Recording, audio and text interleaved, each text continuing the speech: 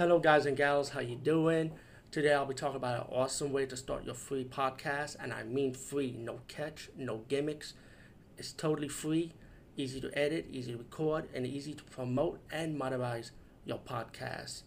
It's called Anchor.fm, and I highly recommend you, guys and gals, check it out and start your own podcast and let your voice be heard.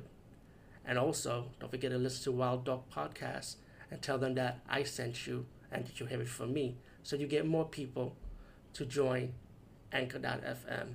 You will not be disappointed because they will also put your podcast in other platforms and then make it very, very much easier for you. Have a great day, everybody. Hey, guys and gals, I'll be talking about the movie The Silence of the Lambs. And let me just say, this is the very first time I saw this movie. I mean, there have been many opportunities where I saw this movie. I know about the great reviews. I heard about it from everybody. I know about the awards. I mean, this is like a drama, suspense, thriller, crime, horror movie. A lot of diehard horror fans usually consider this like a true horror movie because what it is, it's a serial killer pretty much. But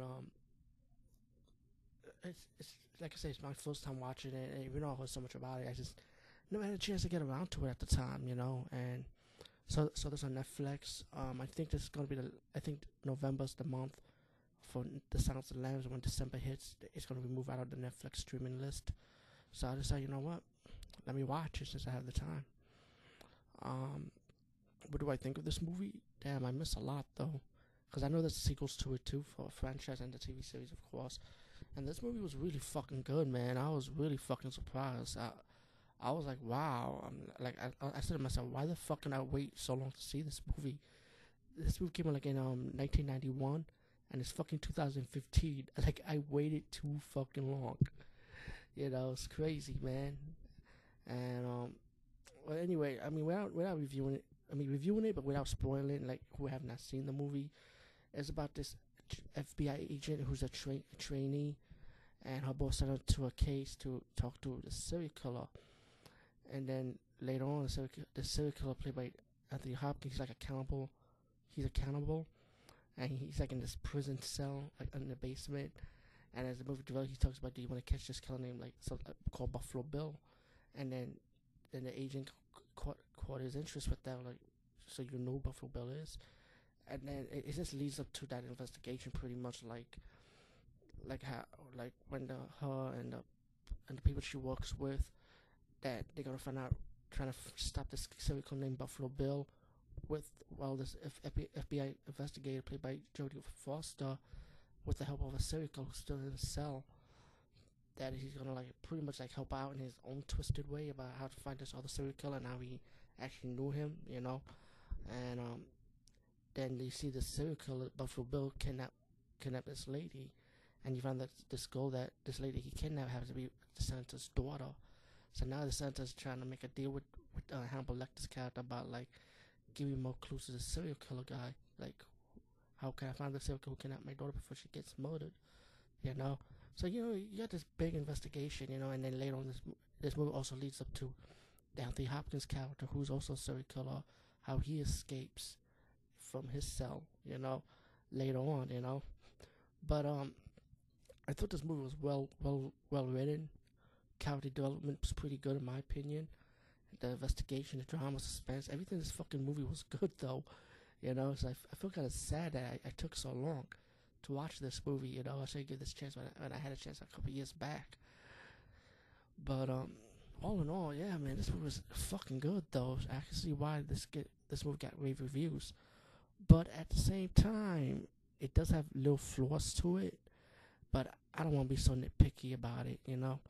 I like the twist ending. I like who the serial killer is. Like how they stopped the killer pretty much. The way they set it up though. The Silence of the Lambs. Check it out. Definitely it's a good movie. Peace, guys. See you later. Guys, what's up? Yo, this movie's on Netflix right now. It's called Wilderness. It's from 2006. It's a European like survival horror movie. And I did saw this before. I remember it was on cable TV, and I was surprised. I was like, I thought I talked about this, but I never did. This movie's about these juvenile delinquents. You know, it shows you like a beginning how they act like when they were in jail. They're picking on this kid. This kid ended up killing himself. The warden got mad, and then they ended up got this idea like let's send all these juvenile delinquents in an inhabited island where nobody inhabited it, and make them like work as a team and stuff. Wow, that's interesting. And you got a cast of characters like the juvenile delinquents going against each other, arguing and fighting. And later on, they met up these couple of girls. They were also on the island.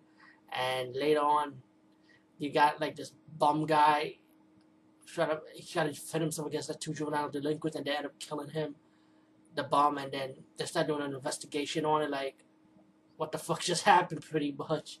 And later on, the movie progressed when you got this mysterious killer who's like he has a dogs. He killed like arrow, like he's an archer. He starts killing anyone that's on the island one by one or in groups at least, because the juvenile delinquents end up dying and stuff. This movie is bloody and gory. It has like realistic kills. The kill scenes are really good in this movie. I know it's nothing new, but I like how they deliver these kill scenes in this movie. It's more like realistic kill scenes, like I say. And the European horror movies, like now, they're more towards doing realistic stuff. And yeah, they have some comedy and in their movies too. But movies like this, it's more realistic, like when it comes to kill scenes, and I like that shit. And Wilderness is a good example of one, And as the movie progressed, the juvenile delinquents and the females have to work as a team. And meanwhile, you got one juvenile delinquent like a real asshole. Like he started arguing with them, and some of them they'll go against each other also. But like I said, the movie progressed. You also have your twist in the movie at the end. I don't want to spoil like a twist, like what's behind this killer's motive and what's helping this killer also. And pretty much, I don't want to ruin too much, but this movie is really fucking good. If you like the survival horror genre, this is definitely a much pick. In my case, I saw this on cable, but guess what? If you have Netflix streaming, you can check this movie out right now. It's Wilderness the year 2006, excuse me. Peace, guys. See you later. Hey, guys and gals. Today I'll be talking about the movie The Red Skulls from 2005. And no, I'm not talking about a Marvel comic book supervillain. This is like a very independent movie. One of my favorite, very independent actress. Like, she's very independently. You don't hardly see her in too much movies. But I think pretty much the movie she was in, I actually enjoyed. Her name is Rosa Hydet. If you see a movie like Poison Sweetheart or Demon Summer or Midnight Skater, then you probably know who I'm talking about. To me, she's like, when it comes to independent movies, like very low budget independent movies, shot with an independent camera, she's like one of the very few underrated horror scream queens, I would say, in horror movies. But I enjoy her performance though. Every time I see her in something. But this movie I definitely enjoyed because she pretty much plays like a bad girl named Ruby. She's one of like the side characters in the movie, but she does play a big role in the movie because she does survive pretty much to the end. So it's just cool. I won't spoil too much because usually independent horror movies like this, I don't like to spoil. I want you guys to see and check it out for yourself. The movie's about this gang called the Red Skulls. One of their members died, and the leader of that group, the Red Skulls, decided to leave the gang. This guy ended up taking over, and he's planning on to get his revenge against a gang called the Rats that killed one of the members of the gang member. But there's also a backstory behind him of what really happened when the guy that the funeral they went to, plus the leader and the rival right hand of that same gang who wants to take leadership anyway, kind of have their differences because there's a backstory with it, which I'm not gonna ruin what really happened during the fight against the Rats, which is the gang that killed the gang leader's friend from the Red Skulls. Well, as the movie progressed, we had these other two gang members from the same gang, the Red Skulls, decided to steal something in the warehouse, and one of them found this formula. He ended up turning into a rabid zombie, and the Red Skull member again ended up taking the red liquid for himself. And he ran out the warehouse while the other guy is a zombie and killed a security guard. After that, we don't know what happened to him after that. Maybe the police shot him, who knows. then suddenly you get the Red Skulls having this party, preparing themselves just to celebrate before they go into the fight with the Rats. Meanwhile, you got the former leader of the gang side to come back, trying to get his I think it's his brother pretty much, or like he's like a brother to him, trying to get him, who's just joined the gang, and he's trying to get him out of the gang, while the new leader of the Red Skulls don't like the former leader because they have beef, and he doesn't want him to come, so he doesn't want him to come and take him away, but he had a feeling that he was gonna come back anyway. There's another member of the Red Skulls, the one that stole the red liquid from the warehouse. He ended up wanting to leadership of the gang, but he knows he can't get it. So he, knowing what the red liquid could do, he decided to poison the bottle with the red liquid and give it to the gang leader. So pretty much he will have to kill him. But instead, things got reversed when one of the female members of the Red Skull took the champagne bottle filled with the red liquid and poured it into a coffin filled with liquor. And a lot of the gang members start drinking from that liquor, and suddenly, of course, they become zombies, running rapids, attacking the members of the Red Skulls. And a few of the members have to survive by locking themselves in certain parts of the house. The brother, the former gang leader named Yuri, I should have said his name, going to try and get out that house. What the hell? Try to get first he had to get his brother to get out the house, and everything's just chaos and stuff. And then when you thought they survived, they ended up getting more obstacles when the rival gang, the Rats, ended up coming to the Red Skulls headquarters, ready to start the fight, and they're tough. And you get one blood fest, pretty much. Without ruining too much, I liked the movie. I thought it was good, man. I enjoyed it. It's like action, horror, drama, I would say. And, it's very low budget, guys. If you see like a lot of low budget horror movies, especially in the 80s, done with the home camera angle, you might like the old school special effects. It's very, very cheesy, cheap special effects with guts ripping up, arms ripping up, cutting. I like it. I enjoyed it. I say the Red Skulls, check it out. Especially if you're a Rosa Hatters fan, you're definitely going to like it because she played a really tough character in this movie too. So, anyway, peace, guys, and see you later. Hey, guys and gals, today we talk about the movie The Nightmare. And I saw this documentary, like trailers, and I heard people talk about great reviews for this documentary about nightmares. And I was like, I ain't going to waste my time watching that, seriously. And then Netflix has it for streaming. And I say, you know what? As I say in most of my streaming videos of watching Netflix, it's free. Watch it. And I had the time. And it was funny because when I saw The Nightmare, I should have seen it sooner because everything that ever happened to me in my life happens in this movie. It's like I can relate to those people. Except for one guy that was talking about aliens. The alien thing I never experienced. But I did experience bad dreams, and I do have sleep problems, and I do have paranormal experiences similar to these people. And it was kind of scary, and creepy to know that. I was like, wow. It wasn't like I'm not the only one after all, And it was scary to see that you have a mix of people. You have some guys, a lot of women, talking about the issues with the sleep issues, how it feels with the energy. Your hair starts sticking up, and I do have that feeling when your hair is like goosebumps and stuff. I had just seen shadow people. It's like I had that experience before, which I mentioned in my past blog, I think. I did have experience with shadow people myself too. And they start talking about the experience, how they trying to find a cure for it, whether it's medical or supernatural. They having flashbacks of their childhood, having this experience to their adulthood, and it's kind of crazy, It's definitely a documentary style movie you should see. Shockingly, it was actually good too, It's called The Nightmare. Definitely check it out. Peace, guys. See you later.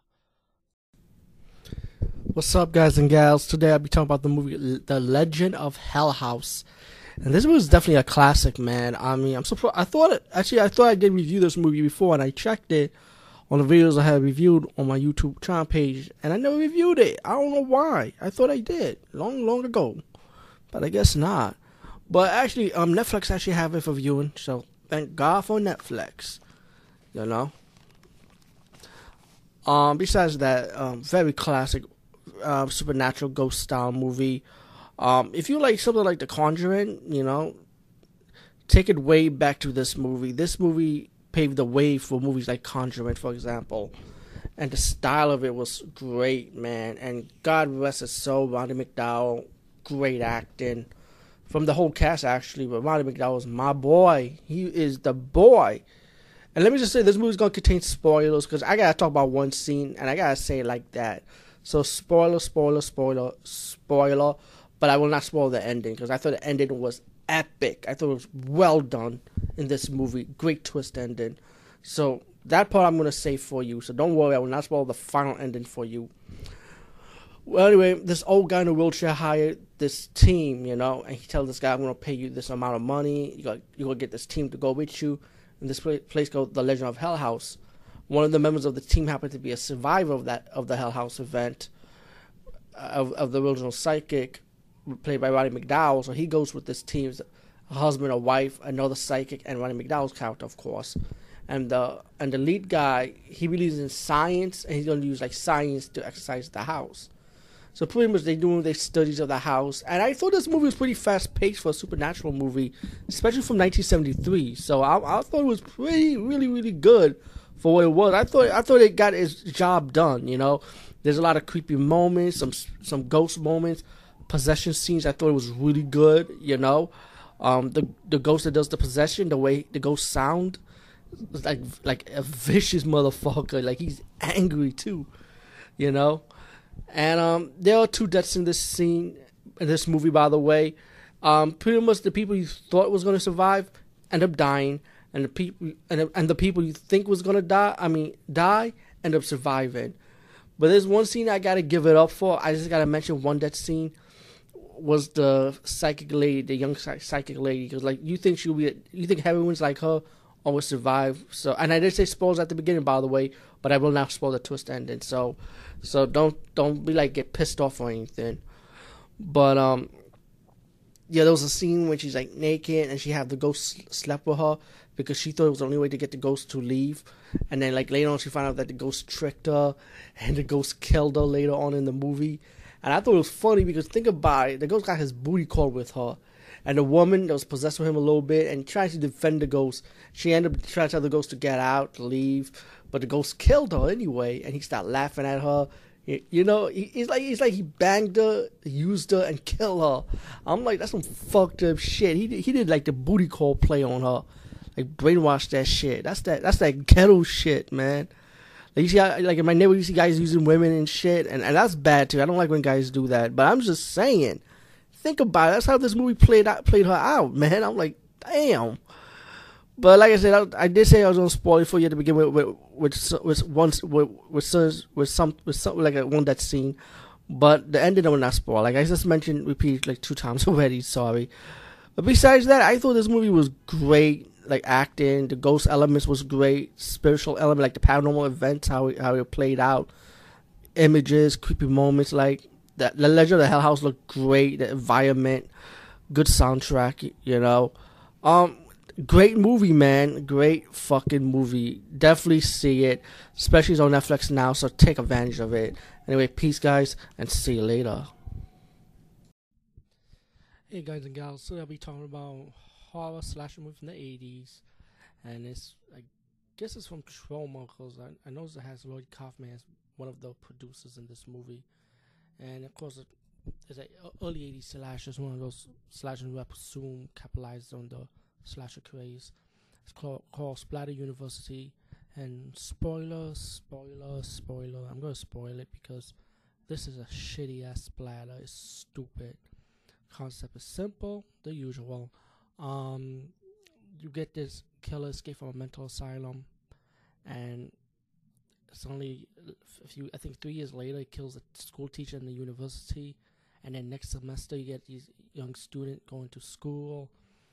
Typical cast, drunk party, sexual active guys. You know, you got a school principal. It's run by a priest. I guess it's a Catholic university, right? And you got all these naughty people not wearing their uniforms. There's nobody wearing uniforms. It's a Catholic university. Wow. You got another priest that will mess with one of the students. You got some teachers. You get a few kill scenes, but the kill scenes, at least you see blood in it. It's just stabbing kill scenes, but you do see like blood splattering, so it does live up to that little bit of part. This movie is just shitty to me because it's just mostly more talking. You have a drama with one of the students. You have a woman perceiving that maybe this person could be the killer. Spoiler. That our final girl dies in the fucking movie. I won't say who the killer is. I'm gonna let that part slide. So just watch this movie if you want. You can watch it for free anyway. I watch it on YouTube. Thank God they paid for this shit. But all in all, man, it's just a pretty predictable movie, especially when it gets towards the end. I mean, I think you probably wouldn't know who the killer is, but it's just, why kill the final girl? Why kill the heroine? I hate that shit. You know, just gasses you up, man. But as for the killer, I didn't say who the killer was, but like I say, it's gonna be obvious. Anyway, peace, guys. See you later.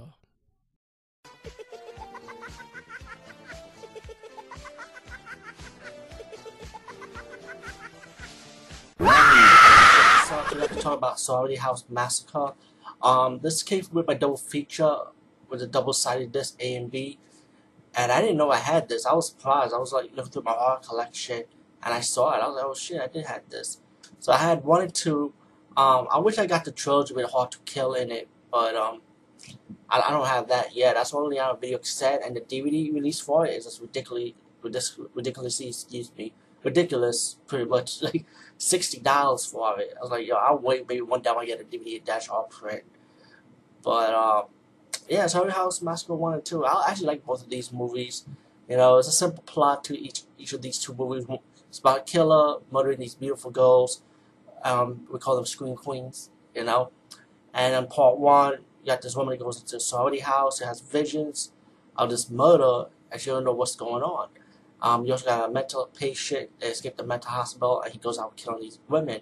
And the reason why the mental patient, the killer, goes into this house, because that's where he used to live and kill his parents. But there was one survivor in this house, and that was actually the killer's sister. And the killer's sister was the woman who lives in the sorority house now, who happens to be her old home. And then she figures that out later on in the movie, as a couple of the girls are being killed one by one, and the other girl helping the heroine in the movie to battle the killer out. And when the girl's dead, the heroine has to battle the killer one-on-one, and she was able to battle him out and defeated him. Simple, right? This movie was enjoyable. Like I said, it's a simple plot movie, and the kill scenes were simple too, by the way, but enjoyable though. And then we got Sorority House Massacre Part 2. This time they want to take like this Ouija board route. You know, make it easy. We're gonna summon this spirit of this old killer that used to murder somebody in this house. As one of the girls told, when the guy next door neighbor told these girls of a flashback story about the killer who kills his family in the house. But the flashback they used was actually Slumber Party Massacre 1, but they changed the flashback story around to that he actually murdered his family instead of murdering young adults, you know, in house, you know. So it's Hofstadter was the guy's name.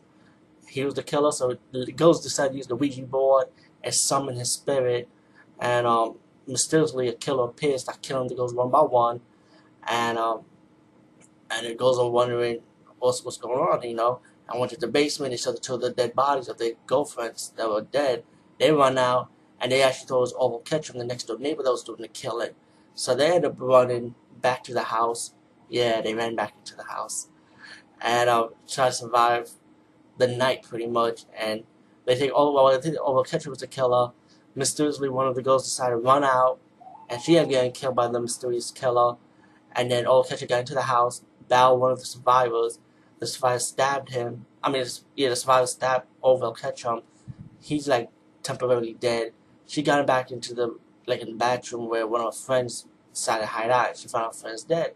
But she ran down.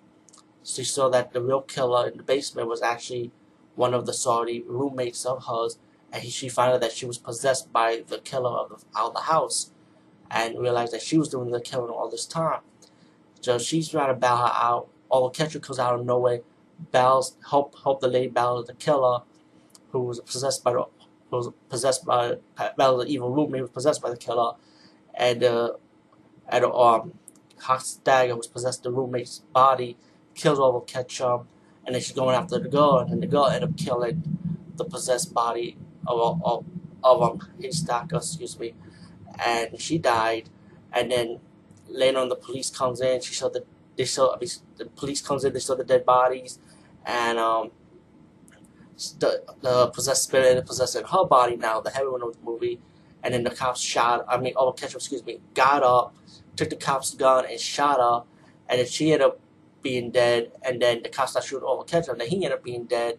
And it's pretty obvious. You see the end with the question mark, and it's pretty obvious that the demon possessed over Ketchum's body now.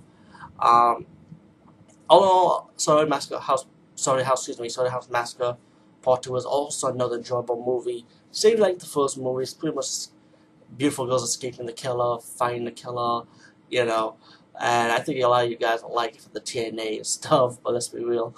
But besides that, good Saturday night popcorn flick movie. Definitely enjoyable to watch with your friends. If you watch a movie like that, I said watch it with Sorority Massacre 1, 2, and 3. With the double feature Sorority House Massacre 1 and 2. Also adding Kill Party. Kill Party is another good movie. Same style like this, by the way, I would say, but a little bit more amped up, in my opinion. And also try to track down Hard to Kill if you could get it for an affordable price. Also known as Tower Terror when it hit the movie theater, which was supposed to be like Sorority House Massacre 3, I heard. But anyway, peace, guys. See you later. See these white padded walls? They represent my mind. Two sides of me. There's a black and there's a white. You know, there's a good side and an evil side. A side where you can just talk about fun stuff, and there's a side when you just get serious. I'm the original authority of the video blogger. Welcome to the Lumen. Boom, boom, boom, boom. Hey guys, what's up? You know, Expendables 2 is coming right around the corner, so of course, they're gonna release a movie called Soldiers of Fortune. And let me just say, this is the very first movie I saw with Christian Slater since he's doing those straight to home market releases now. Anyway, and I will say it's kind of like Expendables 2 Republic. You're going to see some motorcycle scenes. You can see a guy, one of the motorcyclist guys, he looked like a young Sylvester Stallone. I kid you not. So I was like, okay. But still, either way, I've seen action movies like this even before that, so that's like nothing new. So, anyway, Soldiers of Fortune have a flashback story where Christian Slater leading his team stop these terrorists. They found out that one of them happens to be a CIA agent that's teaming up with the terrorists, and after that, he saved his friend against the villain. The villain in this movie is really cool because he's the guy from Star Trek Next Generation. He played like kind of like the Scotty role, but he's the villain in the TV show Hell's on Wheels. You know, the Baron guy that owns the railroads. So anyway, Christian Slater was discharged, you know, for saving his friend, and then pretty much in the present age, he's like a drunk, he's a gambler, and suddenly a poker game went crazy and realized the poker game was set up to see if he still has some fighting abilities, and then Christian Slater's character was hired by this lady, saying that, hey, my island needs to be liberated for freedom because a warlord kind of ruled it, and one of the people that helped him, the warlord, is the guy from the CIA agent, the villain in this movie. But she's telling Christian Slater's character, you know, I'm running this game show. I have like these millionaires backing her up so that she could buy weapons and have them transport to the island. And yeah, and the thing is like they want these millionaires. How they get paid back is like they want to be in this game show and they just get get their kicks off, you know, excitement, like training in the drill, being like training the drill, like G.I. Joe type of style with guns, learn how to survive and stuff. So then, I mean, this movie has action, but it has more comedy in it. But It was pretty good. This movie, I did enjoy it. I'm not gonna lie. It was well balanced between the action and comedy and the silly moments in this. And you may have some few what the fuck moments like this one. I mean, they would be in a game show, and they're paying like a lot of money for this. Anyway, so after they train in and the comical moments and so on, they gotta go on the Snake Island where the warlord is, and plus so he's kind of had to deliver the weapons to the rebels so they can fight for freedom on that island. But one of the villain in the movie found out that there were boats coming in, and he shot two of the boats, and then the boat that survives was put to slate, and the guys who really don't have any kind of military experience, except for one guy, Ving Rhames' character, sorry, and he was like a weapon dealer, but he was part of the good guys anyway. So they gotta fight and survive against these warlord and his army. They get captured. A few of them got killed. But I don't want to spoil it for you guys. But anyway, but I can tell you one thing. It's similar to Expendables. Yeah, I'm gonna be honest. It's Expendables ripoff. But again, we've seen movies like this before Expendables ever came out. So there's really nothing new in the genre. But still, to see it again, it's like, okay, it's pretty cool. Soldiers of Fortune. Check it out if you have a chance. It's not a bad movie. Don't be fooled by the haters. It's pretty enjoyable to watch. Everyone, what's up? Today we talk about the movie Shapeshifter. This came out in 2005, and I like this movie. It was actually enjoyable. It's about this guy who's a shapeshifter. He killed like a guy in the beginning of the movie, and then later on he got sent to the prison. Later on, you got another story to this movie about a woman who just became like a security guard, get a job working in this new prison, and the story sounds like these prisoners will get transferred to a better prison, because I think the prison is gonna close down or something. So later on, the guy who's the shapeshifter monster ended up being in that prison also, and you'd be wondering why he's in that prison, So later in the movie, the guy transferred to the monster.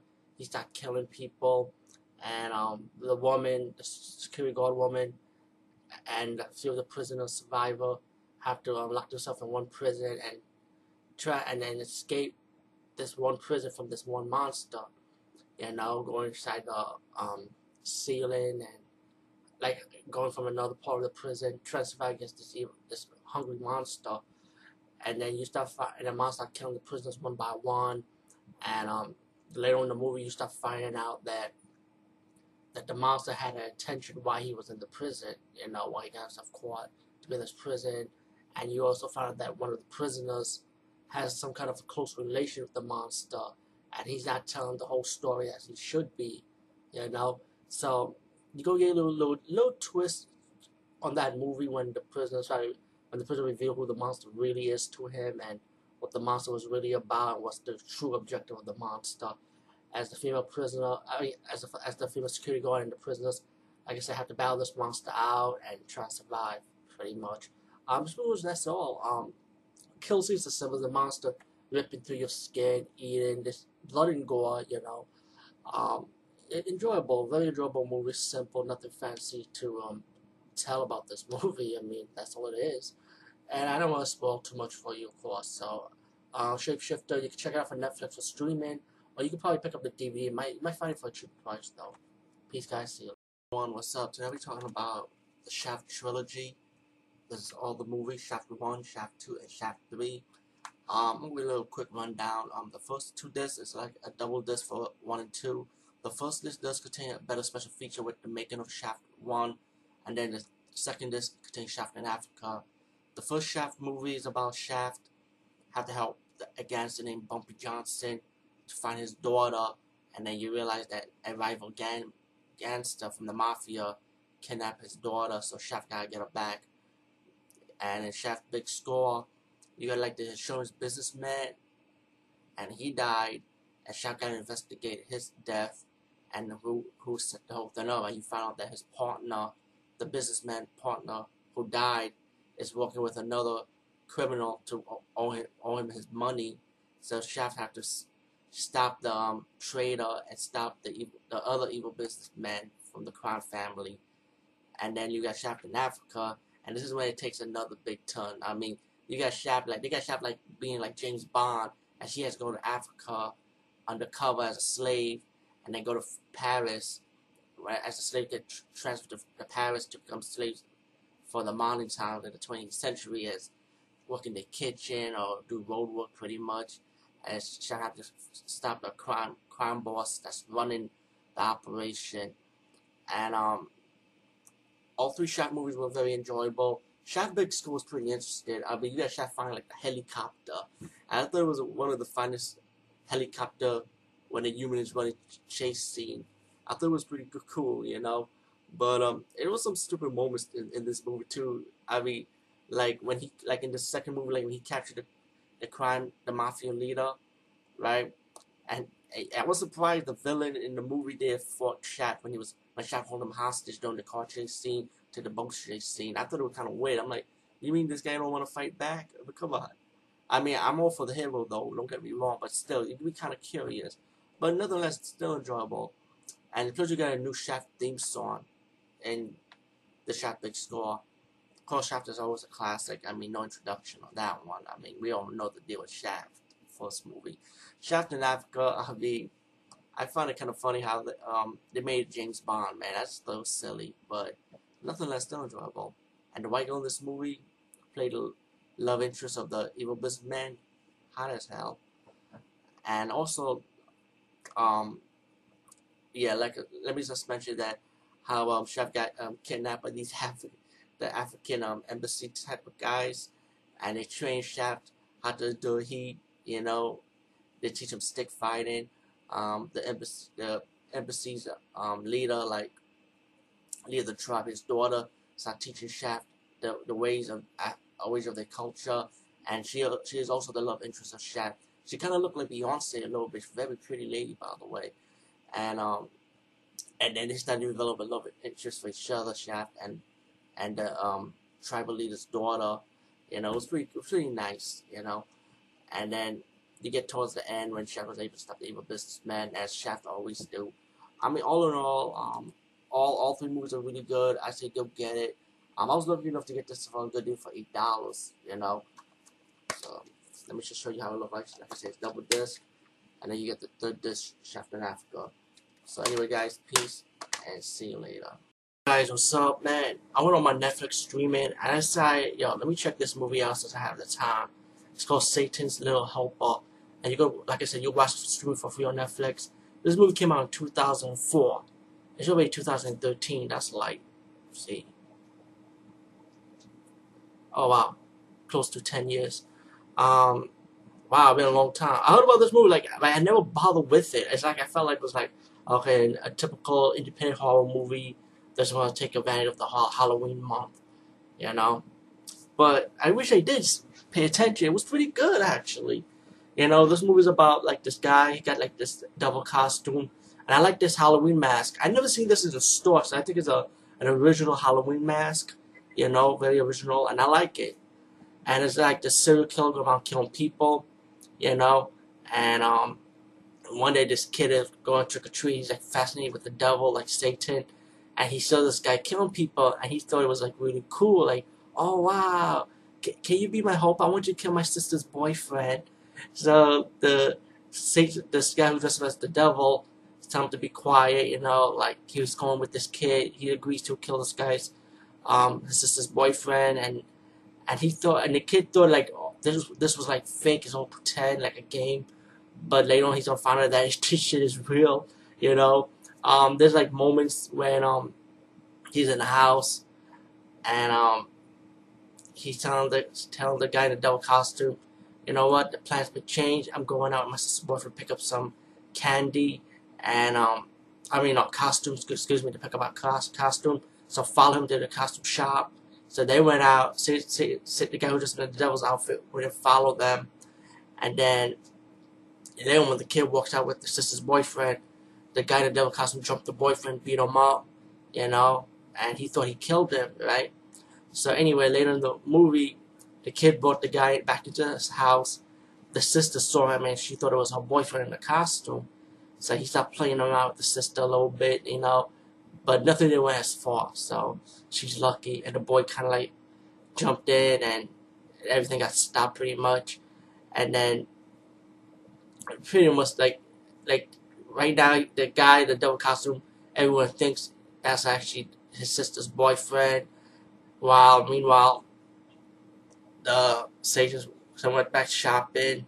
This time he has to go out for candy with the boy, and he picks some groceries like tools in the kitchen they kill people with, and he runs out in the supermarket with the groceries, and the boy was excited, and then he started killing the supermarket, the packing boy, the supermarket guy that packed bags, kill him, and then he got the boy in the shopping cart, and they started playing the game like hitting a blind man, hitting pregnant women, hitting a baby.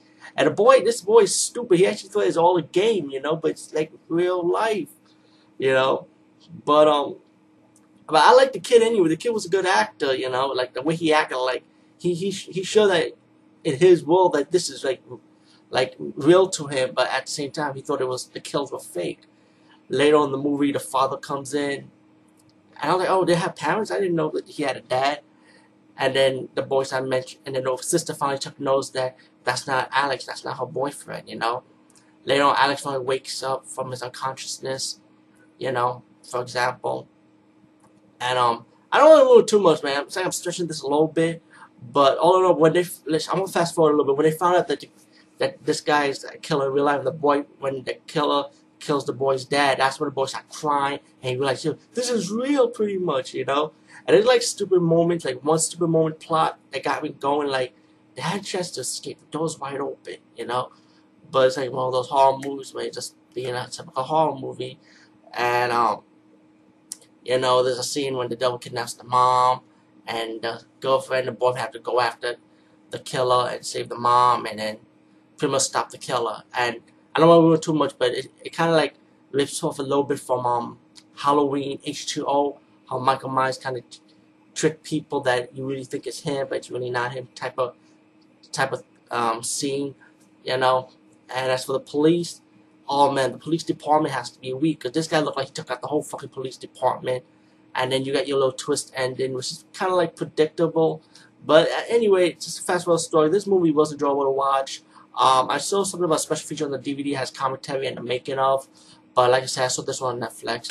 And check it out, Satan's Little Helpers on Netflix right now. You can see it for free. And I really do like this mask. I wonder if they sell it. I'm going to check out eBay. I'm kind of curious. Guys, we talking about the movie Mountaintop Motel Massacre. And this is an old movie. I remember seeing the cover for this in the video store. And it never caught my interest because the cover alone, to me, it wasn't scary for me. Even though you see a crazy white woman. I'm from the Bronx. Trust me, I see a lot of crazy people, especially crazy old women looking like this. So to me, I didn't find this scary at all. So anyway, this was on Netflix for streaming for free, right? And I heard reviews for this. I heard mostly bad reviews and a few good reviews. Kind of like a cult. This movie's kind of like a cult status right now, I would say. What I heard from reviews. And this movie wasn't so bad, MMM, Mountaintop Motel Massacre. Get 3 M's. Well, if any movie needs a remake because of the horror genre, I believe Mountaintop Motel Massacre needs a remake really bad, real quick. You know what I'm saying? To amp it up some more. I read one review on IMDb.com, kind of agree on it. This movie could have been so much more, could have been so much better. Was it a bad movie? It wasn't bad. It was just like it could have been better to me, in my opinion of it. And I wasn't the only person that talked about reviewing it, and read a review IMDb. He read it, and me, I'm just gonna play a blog version of it. This movie is pretty much this old white woman. She killed her daughter because her daughter was practicing, I guess, black magic. She tried to bring her father back to life or something. And she just went crazy with her sync weapon, like the death weapon, like a sick. She started going crazy, and she chopped up her daughter by mistake. And then when she died, she tried to cover up the murder, tell the sheriff like she ain't did it. And that's why I make it like it was an accident. I'm like, really? An accident? You tell me the sheriff is really that stupid not to know that she killed her daughter? I mean, come on. It's like everything is right there. Anyway, they gave the daughter a funeral. The woman gone back to her motel. You have some guests coming in, staying in the motel, like cabin motel. Like I say, I did like the environment for this movie because it fit for this movie. It was like creepy and forest cabin, the woods type of thing. It was like creepy. It worked, the environment part. But to me, I feel like this movie trying to be like a Psycho, Texas Chainsaw Massacre type of thing, but it just didn't work. It just did not deliver that style to it. Anyway, guess there was this old woman. She's not thinking that her daughter's calling her. The spirit of the daughter starts saying kill her. They want to put her back in the asylum, pretty much. So this old woman started going underneath the basement, like underground, and each of the motel room have like underground passageway where she will come out, and she will release like rats, snakes, and roaches in people's cabin. I was like, ew, man, you know what I'm saying? Oh, okay, just. And then later in the movie, she ended up using the sick weapon, to start killing the motel guests. Each of the guests, you have like this one black guy, he's like a construction worker type of guy, you know what I'm saying? You have a preacher, the one who came in the beginning of the movie to see the murder of the daughter and trying to see when the daughter's buried and stuff. He ended up staying in the motel. You got these two newlywed couples. You got this guy, he thinks he's like a Columbia record type of guy. Then you got these two women staying with him because they car stuck, and he's trying to get laid with these two females in a way. But later in the movie, the murders start happening, and a couple of the guests, like the man who thinks like he's trying to fake like he works for Columbia Record, and the carpenter guy, the black guy, start teaming up, telling the other guests, be careful. They're hammering the floor. Like I said, a few of the guests got murdered. It was a lot of people to kill. It was only a few people died in this movie. Well, a lot of people died in this movie. Let's put maybe I would say, let me count. Like about 4 or 5 people died, I would say. And I'm sorry. But anyway, the kill scenes are typical. There's like the sick kill scenes pretty much. And at the end, spoiler, I will spoil this movie for you. I'm going to save you the trip. I'm going to spoil it for you. And if you want, you can go on Netflix for stream it for free. You don't have to pay 99 cents the DVD or anything, The sheriff comes in, he starts going underground, and he starts battling the crazy old white woman, and then the underneath the underground start like tumbling down with the rocks and the debris and the wood pillar fell on the old lady, and like the sick chopped up the lady's neck, and the sheriff got close, and for some reason she was still alive a little bit, and she died. And the sheriff went back up to one of the motel room, told the lady he thinks everybody's dead. And suddenly when the survivor came out, the guy who he was faking that he was from Columbia Record, he came out and he survived. So it's the sheriff, the man, and the woman. One of the cousins survived actually. And they all got into the car, and then suddenly you see like the spirit of the daughter, like in ghost form. She was walking around the woods, and I guess the movie trying to tell you that it was the daughter probably possessed the mom to go around going on this killing spree pretty much. But the sheriff drive up with the 2 survivors at the end. All in all, I admit it was an enjoyable movie. It's not the greatest, not the best, it's not good, it's not all that. But it was enjoyable for some reasons. You know what I'm saying? Because it's old school and I'm an old fashioned guy when it comes to movies, especially the horror genre. I'm old fashioned. But like I say, if one of those horror remakes, since that's the latest trend these days now, I would say Motel Massacre should get a remake. And don't be surprised if Motel Hell might get a remake too. Who knows? And Motel Hell was a good movie. To me, Motel Hell is a way better movie than this one. Between the two, if you go compare, Motel Hell all the way is way better. But don't be surprised if that movie get a remake also. I mean, come on, I think that was the first movie that had the pig head mask. I mean, the original pig head mask. But yeah, Motel Massacre, like I said, stream for free, and hopefully this might get a remake when they can make the movie much more better than it was before. Peace, guys. See you later. The movie The Telling, and this is an anthology horror movie. A lot of people don't like it, and I admit the anthology story of this, I thought it was decent, but I just like mainly more like the intro part of the story and the ending part of the story, but it finalized this whole movie because I kind of like the revenge factor of getting someone back. You know how it was set up. So I thought that was good, the delivery on it. But I don't want to spoil it. You know, of course, I don't like to spoil movies when I talk about reviewing stuff usually, because I want you guys to get into it. But anyway, the movie starts off with this sorority. This pledge. Trying to get to the sorority. Find out these sorority sisters don't want her, so she killed herself. Right.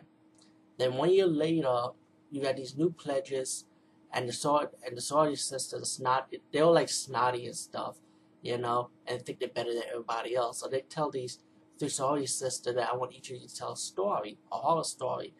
So one pledge starts talk about the story about this evil doll, how this boyfriend bought this doll for his girlfriend to keep her company, and this doll ended up talking to her like she wants the man for herself, and she makes the girl go crazy and stuff.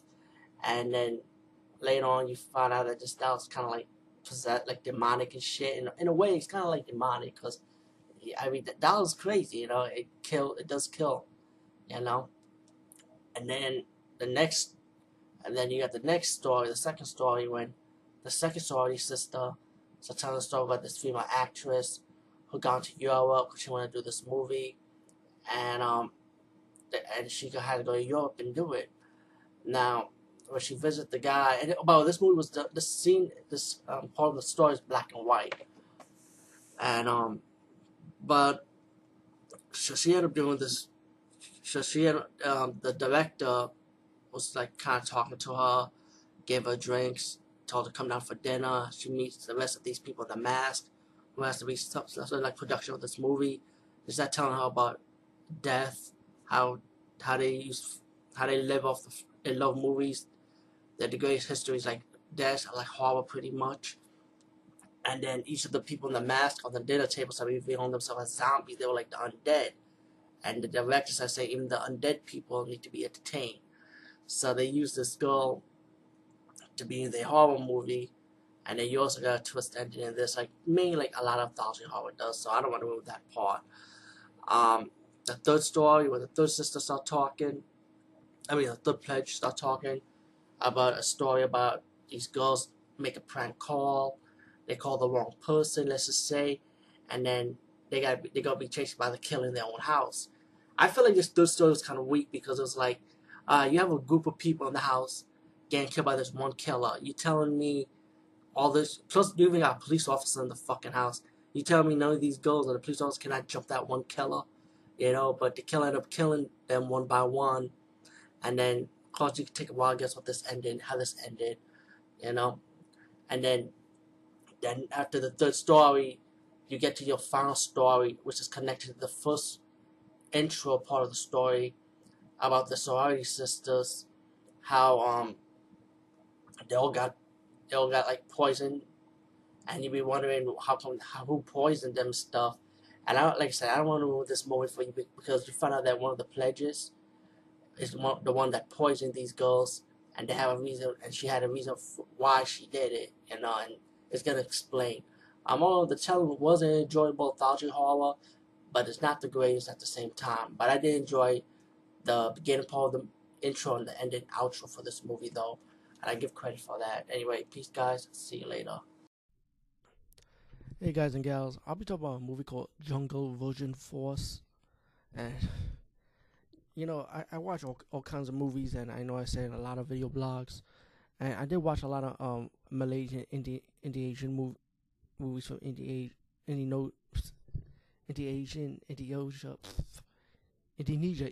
yeah, my fault, Indonesia or Malaysian type of movies, like Barry Puma stuff, and I reviewed a couple of these movies on this channel page, on this type of style. But Jungle Version Force has to be the worst of the worst. And I'm going to spoil the ending for you, because the easiest ending to spoil. It's one of those endings you really don't like, and you guys already know what I'm talking about, and gals. Check this out. You think this movie would be like one of those type of cannibal movies, but it's you have a little bit of cannibalism in this movie. You got this group of young kids going to this island to discover, I believe, this tribe, and then you got this other group of people that wants to go to the island for treasure, and then you got people start betraying each other in the group, and also you got the second part of the story about this jungle female tribe versus the evil male tribe run by evil black wizard. And then later as the movie progresses, they're gonna try and rebel to battle against them. Anyway, you got your modern travelers to the island. They find another person from the island talking about they want to help him out find his daughter also, while they're doing their research. As the movie progresses, some of them get captured by the from the tribes, and they have to escape. The good tribe save the people that were captured by the bad tribe, and the movie progressed. With them like trying to mess with some other guy's woman, and they end up fighting, and then the other woman's getting jealous. The other woman from the bad group of travelers wants to try to get the treasure map, to find treasure in the island, and it's all this fucking shit mumbling around. Well, when you get the good, let's put it like this: when you get the good people with the good tribe, and the bad tribe ready to fight against the good to evade the female tribe, they end up going to war, and the travelers end up fighting with the good people side. Even the bad travelers end up fighting for the good side too, because they gotta survive, because the bad tribal members, they will kill them. So then you get this ending, you get all this battle scene shit going on all over the fucking place, and you get your ending with the hero and the heroine that's in love with each other, survive. Yeah, pretty much everybody fucking dies. How fucking stupid! I hate movies like this. Everybody fucking dies, and only 2 people live a happy life. Not even a few survivors. So it's like that saying, war, what is it good for? Like, this Jungle Force is the stupidest fucking shitty ass bad B movie I ever seen. But if you like this type of stuff, and not all of them are bad, there's a few good ones I actually enjoyed, but this one is the worst of the worst. Anyway, peace, guys. See you later. What's up, guys? Today we talk about the movie Guardians of the Realm, and love this front cover, guys. I really do. And the only problem with this DVD that I really, really fucking have is this. There's no special features in this fucking movie. I wish it does. I really enjoyed this movie. Well, anyway, it has Guardian of the Realm trailer gallery, 5.1, doubly surrounded, 2.0 stereo, widescreen, closed caption, and Spanish subtitle. The movie's 110 minutes. Pretty much this movie is 1 hour and 50 minutes, close to 2 hours, and I feel like it was worth it anyway. I love the action. I love the hero of this movie. His martial arts skills are really fucking good. The movie's about these 2 hunters, right? That had to battle demons around Los Angeles, and you found out this main demon, a female, played by a woman who's possessed by a demon. The demons use her as a vessel, and send other demons to steal an artifact, And pretty much the evil demon pretty much is obvious. Wants to rule the world, wants to bring the dark world to Earth, where demons can run rampant, and destroy humans and use them as slaves. You got a hunter who has to team up with a female partner from another division, and they work for like just underground organization when they stop the forces of evil, kill demons. And I like the special effects of the demons, how they look. The action scenes are really fucking good, man. I mean, really good. And then later on, when they fight all these different demons, you also got a twist with one of the hunter who happens to live a long time in this world. You find out that the female hunter was actually an angel warrior, who was sent to stop the demons and stuff.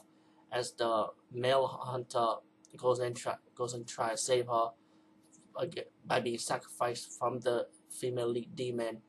You find out that when the female lead demon drinks the blood of the angel, she turns into her true form, and that's when the angel died, she told the hunter that you could kill the main demon in his true form. So he took the sword, the Azrael, like I think it was the sword of Azrael, to battle the demon. I mean, pretty much that's all the concept is of this movie, 2 hunters battle against the forces of evil. But, I mean, this movie is good. Just don't be fooled by the cover. Don't be fooled by how the independent scale looks. But this movie is really good. I mean, Guardians of the Realm, definitely get this on DVD. Let me give you a little trivia. I did watch this movie like more than once. When I seen it again, I realized, wait a minute, did I see this movie already? And I did, you know. But now, guess what? I finally have a chance to talk about it on YouTube, and now I'm gonna remember it. And not only that, I have it in my collection now, so that's even better. One of the demons I liked was this robotic demon. Really cool scene with this robot demon kicking ass, and you also got this Omni type of demon. You know those Japanese type of demons? We see like the demonic face and with the hair. You got a demon that looked like that too.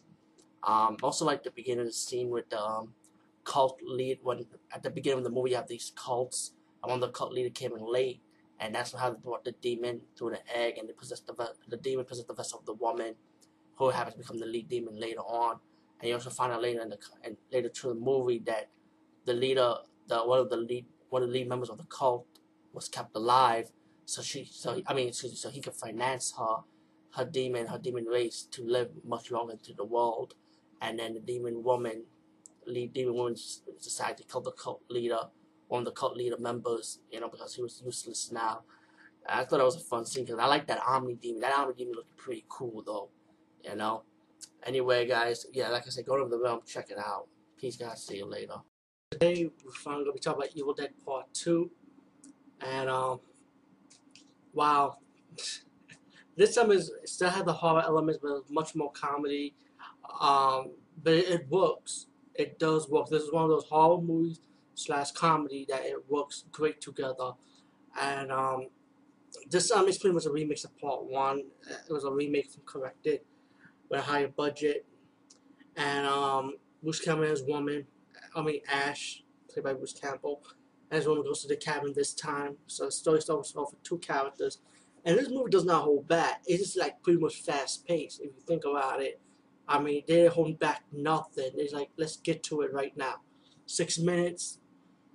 The woman was already, he started the tape recording the cabins this time. This time the Book of the Dead is right on the table.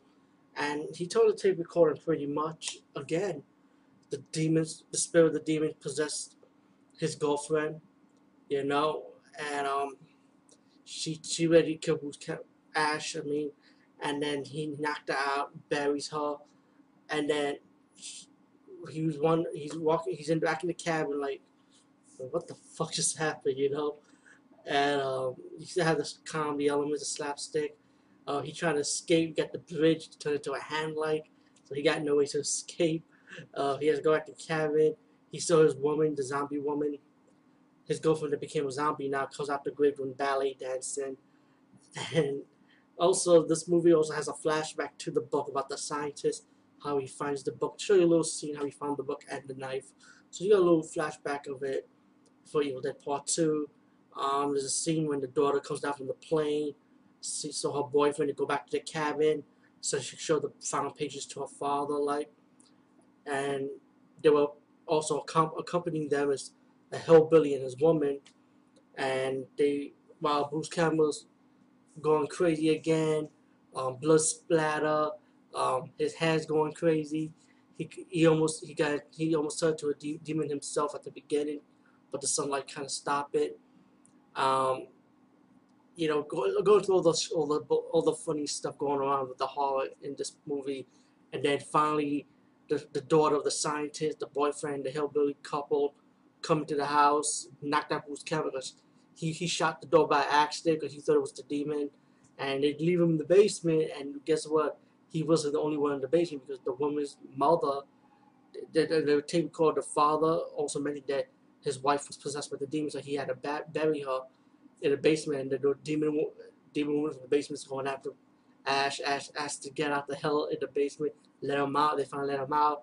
But guess what? The boyfriend is also possessed by the demon. And one by one, pretty much, they always get possessed by the demon, you know. You also got the angry female that's molested by the tree. Yeah, not angry female, excuse me, the hillbilly female that was like temporarily molested by the tree. You know, the tree porn comes back. Blood and gore, man. I mean, and they found out that the woman was found in the book that you can open a portal to suck the evil back in. Also, the hillbilly guy wanted Bruce Campbell to go with him to look for Bobby Joe, his woman, which was already dead anyway. Um, he took the patient and throw it down the basement. So he has to force them to go with him to look for his girl, and that's when the spirit of the demon possessed Bruce Campbell's character, and he started going after the woman. Now he was about to kill the scientist's daughter, and then his emotional feelings kind of got him out of the possession finally, and then that's when he becomes like Super Ash, with the gun and finally the demon with the chainsaw in his hand. And they had to battle the demon, pretty much. The scientist's mother, who's possessed with the demon now, and they kill her off. Then you got the angry trees break into the cabin. Then you got the main demon coming out, holding Bruce Campbell with his giant tree hand. The woman gets stabbed by the Bruce Campbell hand crawling, and then she's still like to do the spell to open up the portal, and then you got that what the fuck ended. All in all, this movie was really good. I did enjoy it. The comedy elements, at first I had to get used to it, but then when I realized that it wasn't meant to be taken so seriously like that, I kind of grew into it after that, back in the days. And but the comedy was good anyway. Like I said, the comedy was good when you realize what it was, and it's like, oh, okay, cool. It worked. It was so many one-liners, man. I mean, come on. And Evil Dead 2 is good. It's good. What can I say? So today is a brand new review, and before I start, I just want to say I finished re-uploaded all my DVD Movie Buffer classics. The movie reviews you just saw, the DVD Movie Buffer classic, are the ones I did back in 2009 and 2010 era, I would say. And there was the era back in 2009, the movie community on YouTube, where it was awesome.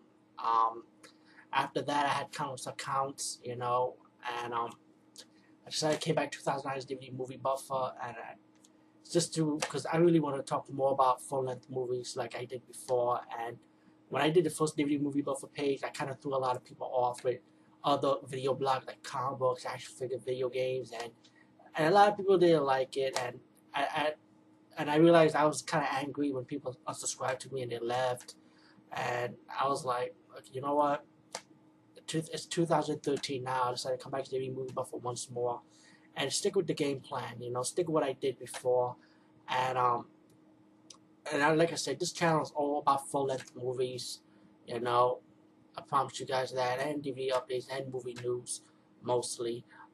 If anyone's interested, I do have more movie reviews I did after the DVD Movie Buffer era back, because I kind of changed my name like to Looney Bin, Mega Whackman. I had like different tag names, and I have movie reviews after the DVD Movie Buffer era, like with even more. Trust me, you talk about crazy movies now, but I have them without clips this time, because with YouTube copyrights it just gets crazy.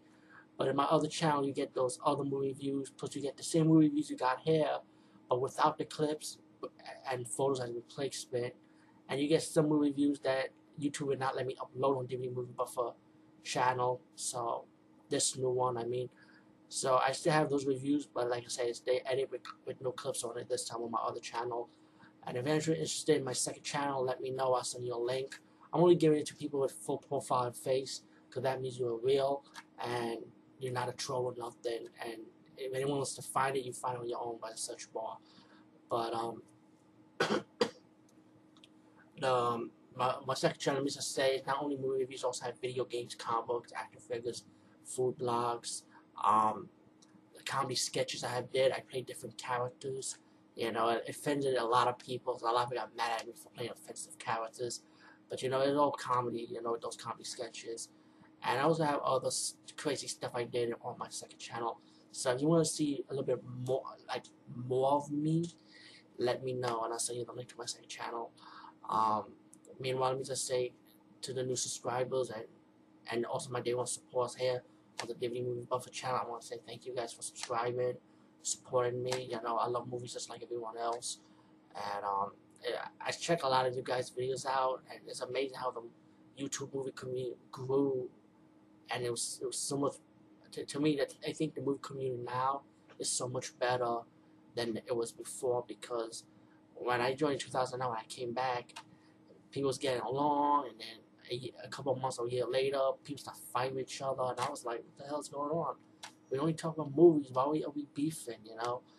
And and now I feel like everyone's getting along. And yeah, there's some trolls and haters running around, disrespecting opinions, but that's how they are. That's how people are, you know. Sad to say, you know. But meanwhile, let's get to this movie review talk. I want to talk about Dino Wolf. Special features, behind the scenes video, widescreen, original trailer, commentary track, and Fred Olen Ray directed this, which is awesome. Gil Gerard is also in this movie, but he doesn't have a big part in this movie. He's like one of those big stars that you grew up with. When you see Sci-Fi Channel movies, they're usually the stars, like they sit behind the scenes, like behind the desk or behind the office type of scene. That's what Gil Gerard is. He plays like a captain general, like reading his file and telling people, okay, I'm going to send out 2 FBI's to go after this beast, and pretty much that's what he does. He sits behind the desk. And you don't see too much of that either. But Dino Wolf is about a creature, right? That's like supposed to be like a prehistoric wolf, but what I found, he's a hybrid of human DNA, and he escaped this tank. And I'll be asking myself, that's one little plot hole, like, who opened the door, and how did he escape the tank? I guess maybe the human DNA in this Dino Wolf, I guess he decided to open the door. That's what I guess. And he killed people in the base, you know, the test lab base. And then Dino Wolf runs outside, and of course he goes on the killing spree. And of course you got your story about this sheriff and his son, and the son has to learn to be his own man, you know, like he wants to be his own thing and deal with being a game warden pretty much, while his father's like challenging him, like, you know, you gotta do your things on your own, man, you gotta learn. I can help you out, but I gotta see how you man up pretty much, you know. And then you got the FBI agent that Gil Gerard's character sent to find this Dino Wolf, and they find like a scientist and his assistant in the lab, and you be wondering how come they got killed. Later on, you find out about this Dino Wolf is a prehistoric beast. He's a hybrid between DNA, human DNA, and they pretty much have to go after the Dino Wolf. And then the sheriff, the son's father, who was the sheriff, goes to, so he saw what goes on in the lab. He decided, you know what, I'll bring you on, question the FBI agents and the scientists, and they pretty much team up to go after Dino Wolf in the woods. Dino Wolf killing innocent people in the woods, and it's a simple creature kill, you know. It's like Dino Wolf like biting, scratching, ripping your guts, blood and gore, you know, Fred Olen Ray style, you know. Then later on you find in the movie that how this wolf, there was more to the story, that his DNA also was compared to the second scientist, the female scientist, like an embryo eggs, and that's why every time the wolf sees her, he can't kill her. You know, he felt like that's his mom. You know, like a second bond connection. And then you get to the ending when they fight against the Dino Wolf, and how they gotta stop him by shocking the Dino Wolf. And, it was a simple. I mean, they kill the Dino Wolf with the shock treatment, pretty much like electricity as the scientists want to lead the wolf to the trap, and they pretty much kill the Dino Wolf, you know. All in all, this movie was good. I actually enjoyed it. And what I like with this movie is like good old fashioned special effects, not CGI, because you see the behind the scenes, it's actually a guy in a costume as Dino Wolf, you know. So I thought this movie was really cool. Yeah, I want a little bit more, but I felt like it was well balanced, you know, between story and the wolf itself, you know. Very enjoyable movie. I also say check out the Watcher movie, like 1, 2, 3, and 4. If you like this, you definitely will like Watcher also. Yeah, so Dino Wolf. Let me show you the back cover too. Retro Media.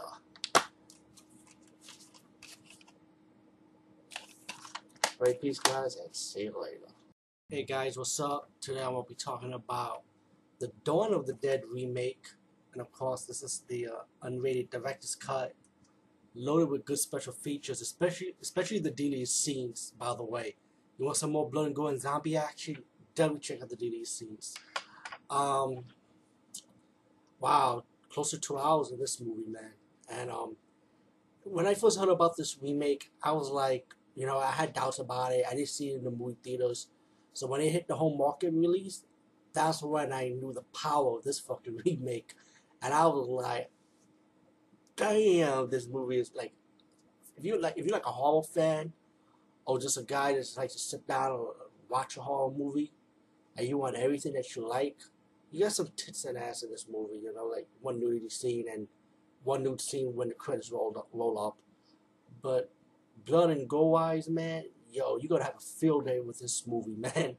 And like the original, let me just say that also the remake.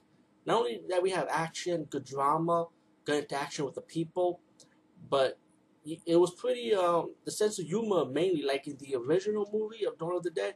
The sense of humor is also attacked in the remake too, you know. And what I like about this remake, they make it their own while keeping a little bit of the same concept from the original story, but mainly they make it this remake their own. And this is what makes a good horror remake is when you take some concept but also make a lot of your stuff your own. That's why to me like My Bloody Valentine was good, the remake. To me, that's why the latest remake, Silent Night, was good because they made it their own. You know, Piranha, same thing. The Piranha remake, the first one, that's why it was good. They take a little bit of the same concept, but all around, mostly, they made it most of it their own. You know, and that's what to me is a key factor in a horror remake. Dawn of the Dead is one of those good horror remakes.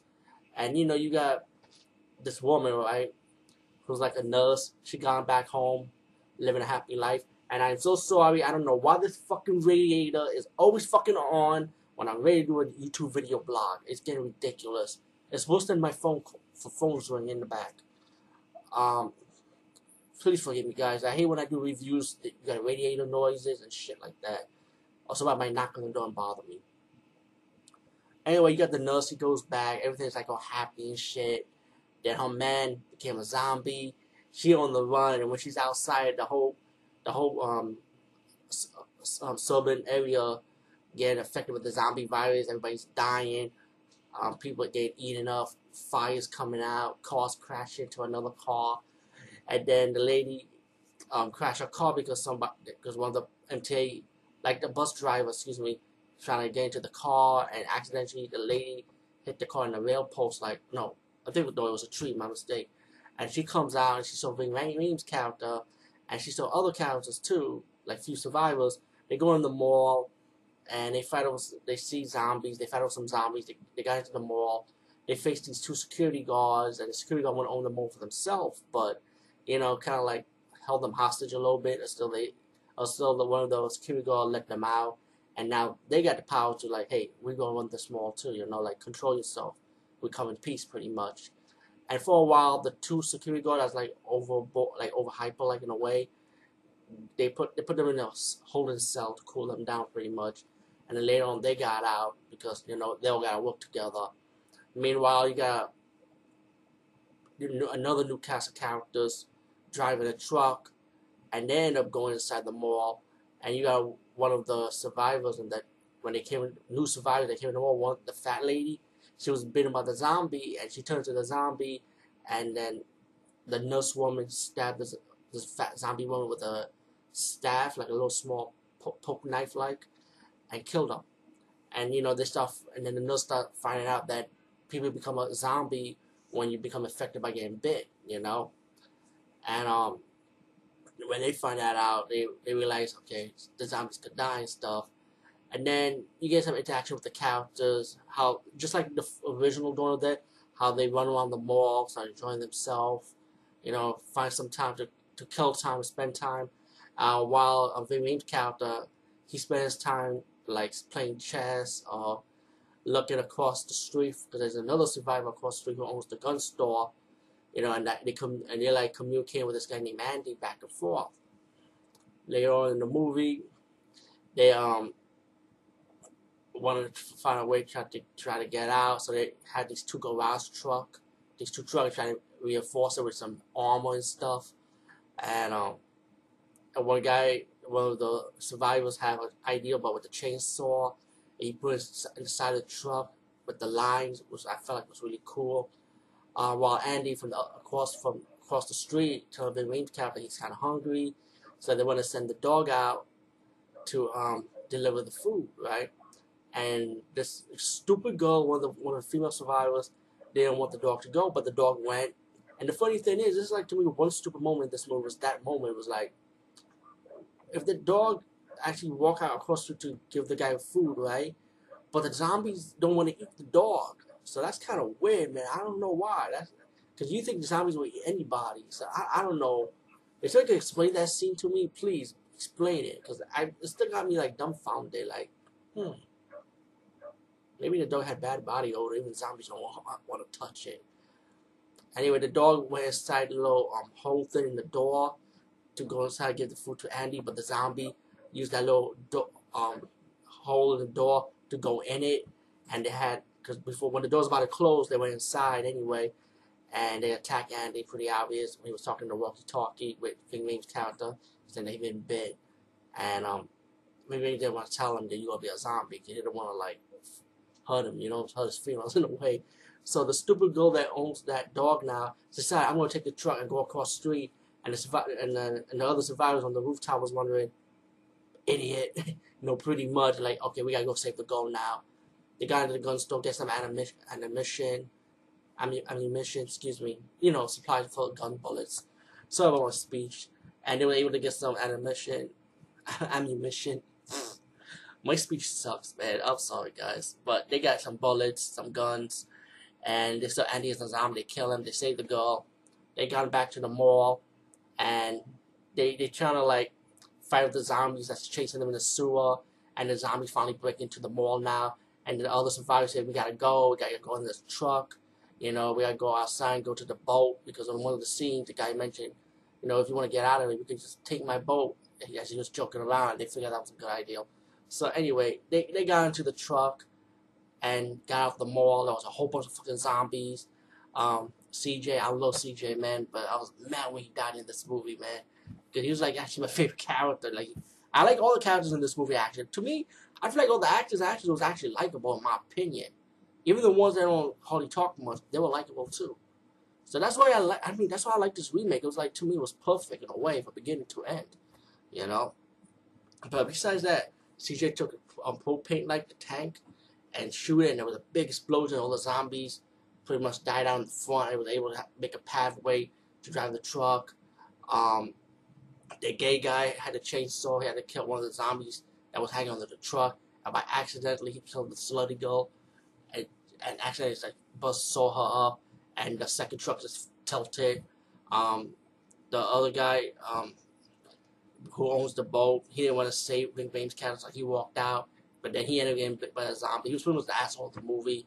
And then a few of the survivors on the bus walked out while the nurse comes in and shoot the asshole and shoot the other zombie, and they all run to the first truck. They driving off, and they finally got to the boat and dock. And one of the love interests for the nurse in the movie, he ended up being bit anyway. So he told her I had to stay behind.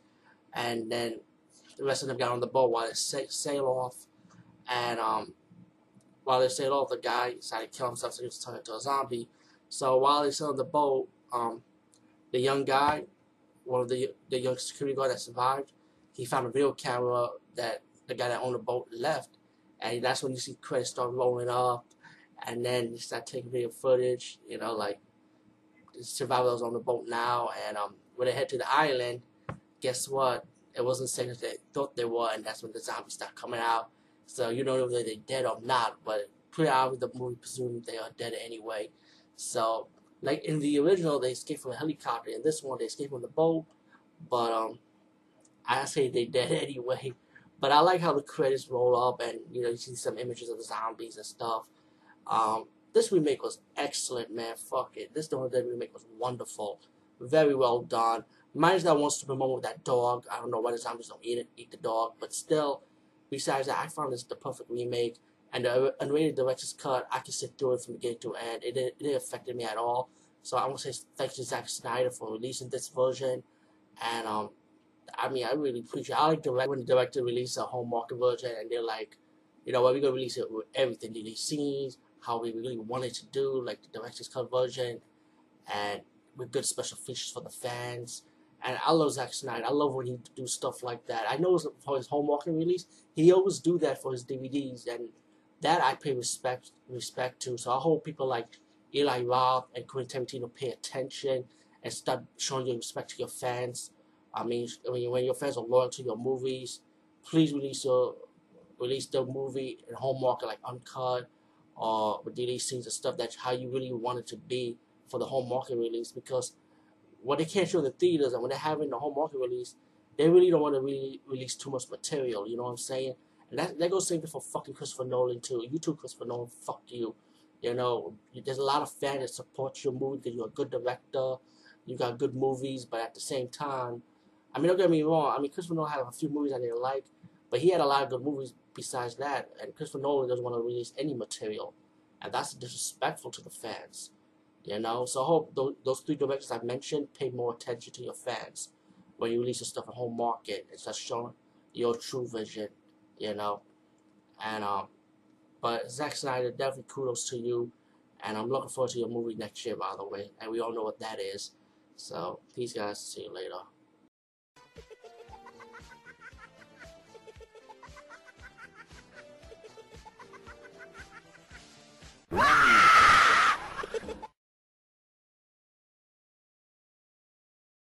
Guys, what's up? I'm not gonna put no pictures in front of this video blog because I'll be talking about the movie Dawn of the Dead. I got like the 4-disc special edition, but I keep all my DVDs in a book. So sorry guys. I mean, I know a lot of people say, "Where's the book? Where's the DVD case? What the hell?" Well, anyway, I saw the extended version of the movie, and it's like 2 hours and 19 minutes long. Um, Let me just say something about Dawn of the Dead, man. This movie holds up to this day. After seeing it again, I would have to say that this is truly is the better zombie movie because I love the zombie action. I love the zombie movement, how the zombie looks. Like, to me, they look scary, you know, even though you have your rotten zombies, but you don't have like your zombies that look like Return of the Living Dead zombies. They're more like human, pale. Some of them have scars and marks and stuff. But the zombie movement was so scary, man. It's like the style of it was so good. And the kill scenes were good, but mainly the extended version is actually more drama. I mean, don't get me wrong, there is blood and gore, there are kill scenes in the movie, but it's mainly to me, what I hope about this movie is mostly like a political statement, if I'm corrected. But I see it as a good fucking zombie movie. You got this new reporter pilot and these two guys from the police force, like a SWAT team, and you know, they balance some zombies, running from zombies attacks and stuff like that, and they end up going to the mall.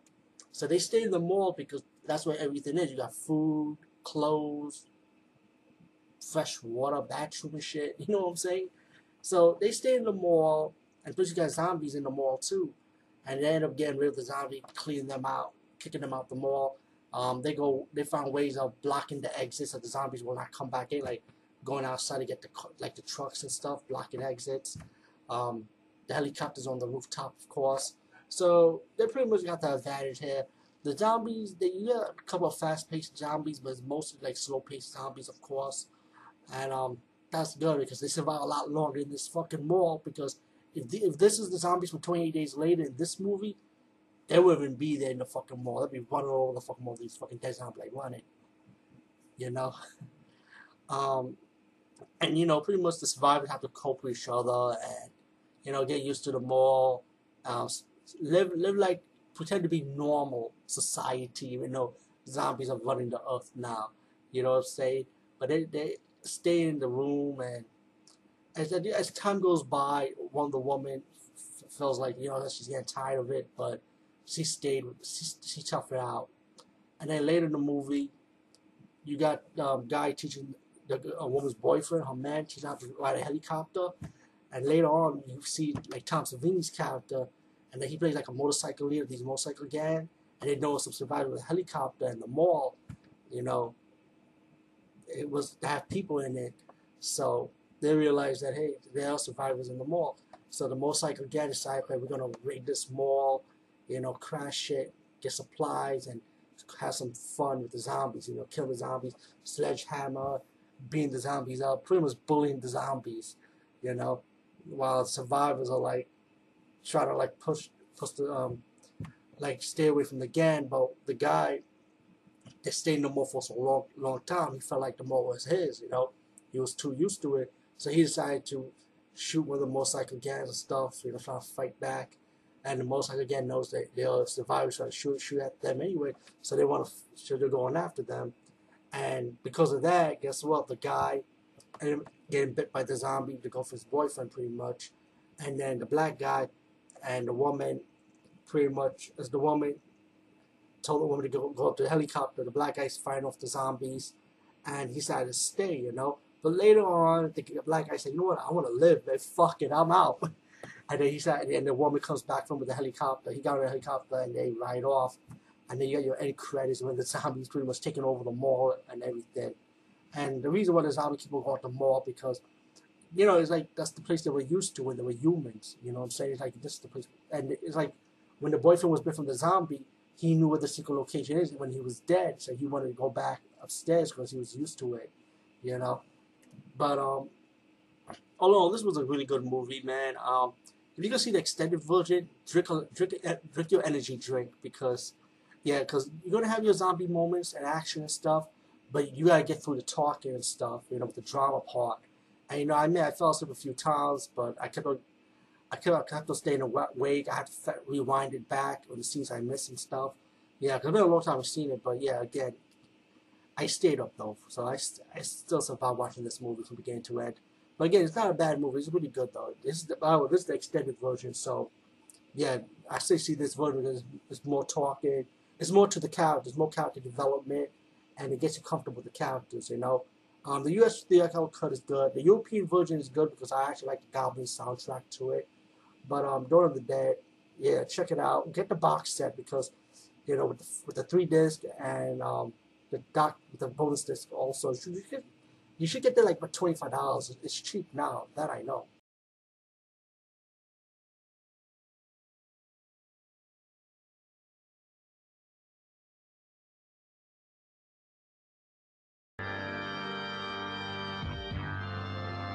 Hey everyone, it's me, Lord Skull, and today's movie I'll be reviewing is called Contamination. If you love bad Italian, cheesy movie, this is one of those movies for you then. There was absolutely nothing in there. It's kind of boring at first, you know, but pretty much it's about alien eggs that was ported from a ship coming to New York. The purpose of these eggs, you touch them, they blow up. There's not a soul in sight. Really weird. And once the acid hits you, then you blow up, your stomach blow up. That's why I call a quick weight loss program for you guys. And also, as this government team investigate where these eggs come from and what they do, the investigated female, There's somebody in there, I'm sure. and her 2 colleagues decided to go down South America. They found the origin of the eggs, why they came from there. And when you get towards the end, you get to see alien action.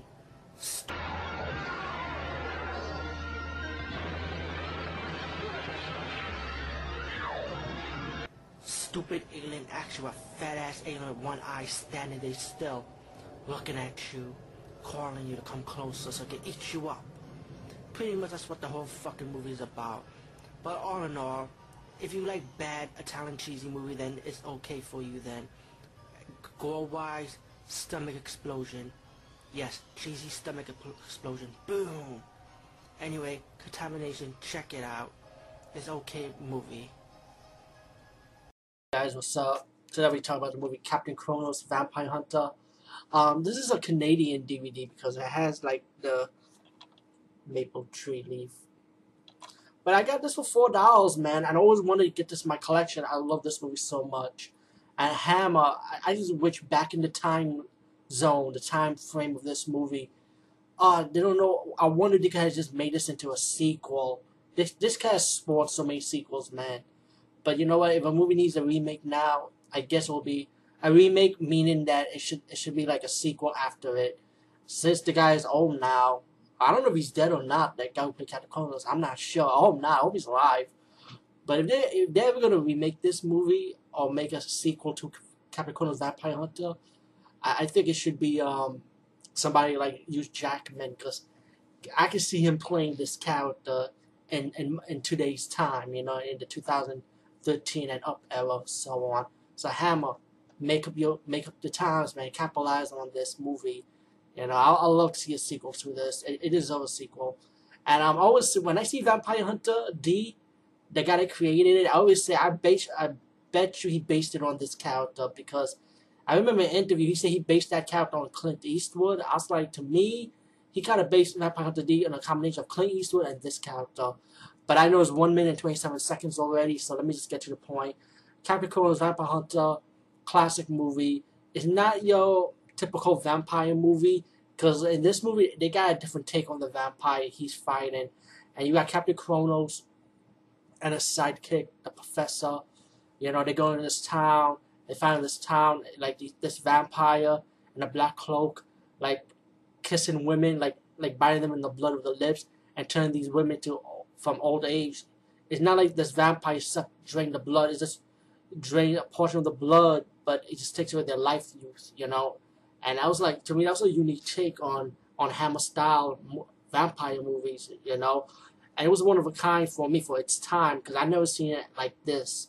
Because usually most vampire movies is like, okay, I'll just drink your blood in the end, you know. But no, this is going for the life, like a succubus or type of thing. But while Captain Chronos' sidekick was going to the town, they saved this woman who was like in shackles, like she was like in a wooden like shackle thing, you know. And he freed her, played by Carol Monroe. Oh, Monroe, I hope I'm saying her name right. Sexy as hell, one of the old school scream queens, by the way. So she ends up hanging out with Captain Chronos and the Professor. As they go to the town, Captain Chronos visits friend Dr. Marcus, you know, and Dr. Marcus explains what's going on the town. And pretty much Captain Chronos and his sidekick, and with the help of the doctor, Dr. Marcus, have to investigate who's doing the killing, how they gonna trap this culprit, pretty much. Later on, you find out that there's other characters in the movie, like the Dorwoods, brother and sister, and their mother, who was visiting the grave of their father who's dead. And later on in the movie, Captain Chronos started having traps, like Toad, and if one of them is alive, it feels like maybe the destination of the grave of the vampire, pretty much. And while it was following the tracks, Captain Chronos, they went to one side of the track, while Dr. Marcus decided to stay behind and go to another part of the track leading to Dorwood's home and visit the Dorwoods and, you know, see how they're doing. And then Dr. Marcus left, and Dr. Marcus saw this mysterious dark cloak figure, and we don't know what happened after that. But then when Dr. Marcus and then we got Captain Chronos going to the barn, Dr. Marcus starts shaving his face, and he realized, I'm getting younger. And he went to Captain Chronos, Vampire, hold on, how am I saying Captain Chronos. I can go to Chronos Vampire Hunter mostly. But Captain Chronos, he told Captain Chronos, like, he feels like he's a vampire. You see the teeth of Dr. Marcus. And then Captain Chronos had to kill his friend. He has no choice. So he staked him, but he wasn't dead from the stake. So the professor said that we gotta hang him, like they die from their own blood, like, you know, when they're dying. And then that didn't work. And then you find out that Dr. Marcus' vampire form died, and then Captain Chronos wondered how he was dead. It was a steel cross to his chest, so it was like the steel of the cross killed him. So later in the movie, the professor started building him a new sword made out of steel, you know. And then it was kind of cool when the professor was building him, making the sword for Captain Chronos. It was like Captain Chronos had this cloth over his face, like he was meditating. So I thought it was like, what the hell is he doing? He was like this. Hold on. The cloth of his face. I'm like, yo, that's a good way of meditate. I should try that myself personally. Maybe I might sleep better. Who knows? But out of curiosity, yeah, that's what he was doing. I might try that, by the way. Seriously, I might have better sleep. But anyway, so the professor built this cool sword made out of steel, and then he gave him like a mirror, like a shield mirror to go with the sword as an add-on. And then that's when Captain Chronos, he asked Carol Monroe's character, the beautiful woman who was with Captain Chronos and the professor, to be bait, you know, to go to the Dorwoods. And by the way, I'm going to spoil it. So spoiler. I'm going to spoil the ending. This is an old movie, so I'm going to talk about it. I'm just going to spoil it. So if you don't want to be spoiled, I advise you turn away from this video blog right now. I feel like it had a good twist ending for its time, because I was shocked. I didn't expect it to be what it is, because I actually thought it was the brother and sister that was the vampire, but nah. Anyway, like I say, they're not the vampires now. Figure that out already. But Captain Kronos, excuse me, used Kalmaru's character as bait. So they climb up on top of the house, and later on it reveals that the vampire was happened to be the Durwood's mother. The mother was never old; she was always young, you know. And then not only that, the mother ended up bringing back the father who was supposed to be dead, and the father was alive too. And the brother and sister were surprised, you know. But the mother put her in a hypnotic trance, telling her children, her daughter and son, or which is the brother and sister in the movie, that you will not remember what's going on, you know. So she kind of like used her kids, you know, like as a cover pretty much. And then Captain Kronos was going to stop the father who was supposed to be dead, but he's alive now in the vampire form, and then he pushed the father away of the Durwoods, and then he was ready to fight the mother, and Captain Kronos showed like the metal thing, like the shield, and then the mother was hypnotic trance herself, you know, so she stood still, and then you had this cool sword fight between Captain Kronos and Lord Durwood, you know, which is the father of the brother and sister team, pretty much, and they were having an awesome sword fight, and the professor kind of come in later on and gave the iron sword to Captain Kronos to kill the Lord Durwood, and then later on killed the mother, and then they turned to bones and stuff, and then the brother and sister finally awakened from the trance, you know, like shock or what went on, by the way, and then Captain Kronos and the professor and the beautiful Caroline Munro, let me just say that, I hope I'm saying her last name right, walked off as Captain Kronos Professor rides off while Caroline Munro's character decided to stay in the town pretty much. Captain Kronos Vampire Hunter is a classic. I mean, seeing this movie now, I keep on saying Vampire Hunter D, you know, but you could tell where the guy who created Vampire Hunter D got it from, you know, from this movie. You know, he just added his own flair to it. And again, this is a movie that, you know, deserves to be a sequel. And if Hollywood had to pick up Hammer and have to remake it, let it be a remake, you know, that's fine by me. But I'd rather have a sequel, you know, it's long overdue for a sequel. This movie deserves one. And let me just say, the movie is wonderful. And, you know, a lot of people expect for this movie to be, like, really fast-paced and stuff.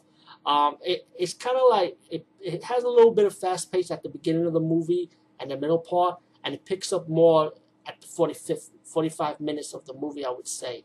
That's when it picks up a little bit much more. But you have your moments here with the vampire thing, but the acting is really good in my opinion. It keeps you, like, wondering, like, who is this mysterious vampire, you know? Who is it? And you might think it's that or this, you know. This movie is well done. Anyway, guys, let me say peace. See you later. What's up? Oh man, let me just get forward to it. I'm about to watch the movie Bloody Parrot, and yo, this movie is pretty. No, let me say really, really good. I mean, Shaw Brothers, you have to get yourself with this one. I really enjoy this movie a lot.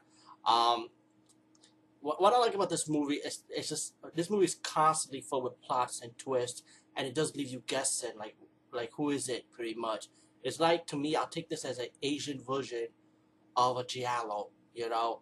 And this movie could take it in any direction you want. It could leave you guessing. It could be a supernatural theme. It could be a human theme. Is it a supernatural killer or a human killer? Like, it's gonna leave you guessing on what's going on. And it's about this guy, right? And it has this thing, right? This history about this guy. He made like these 3 wishes when he see a bloody parrot. Yeah, it's hard to explain. You just gotta watch the movie to understand it much better.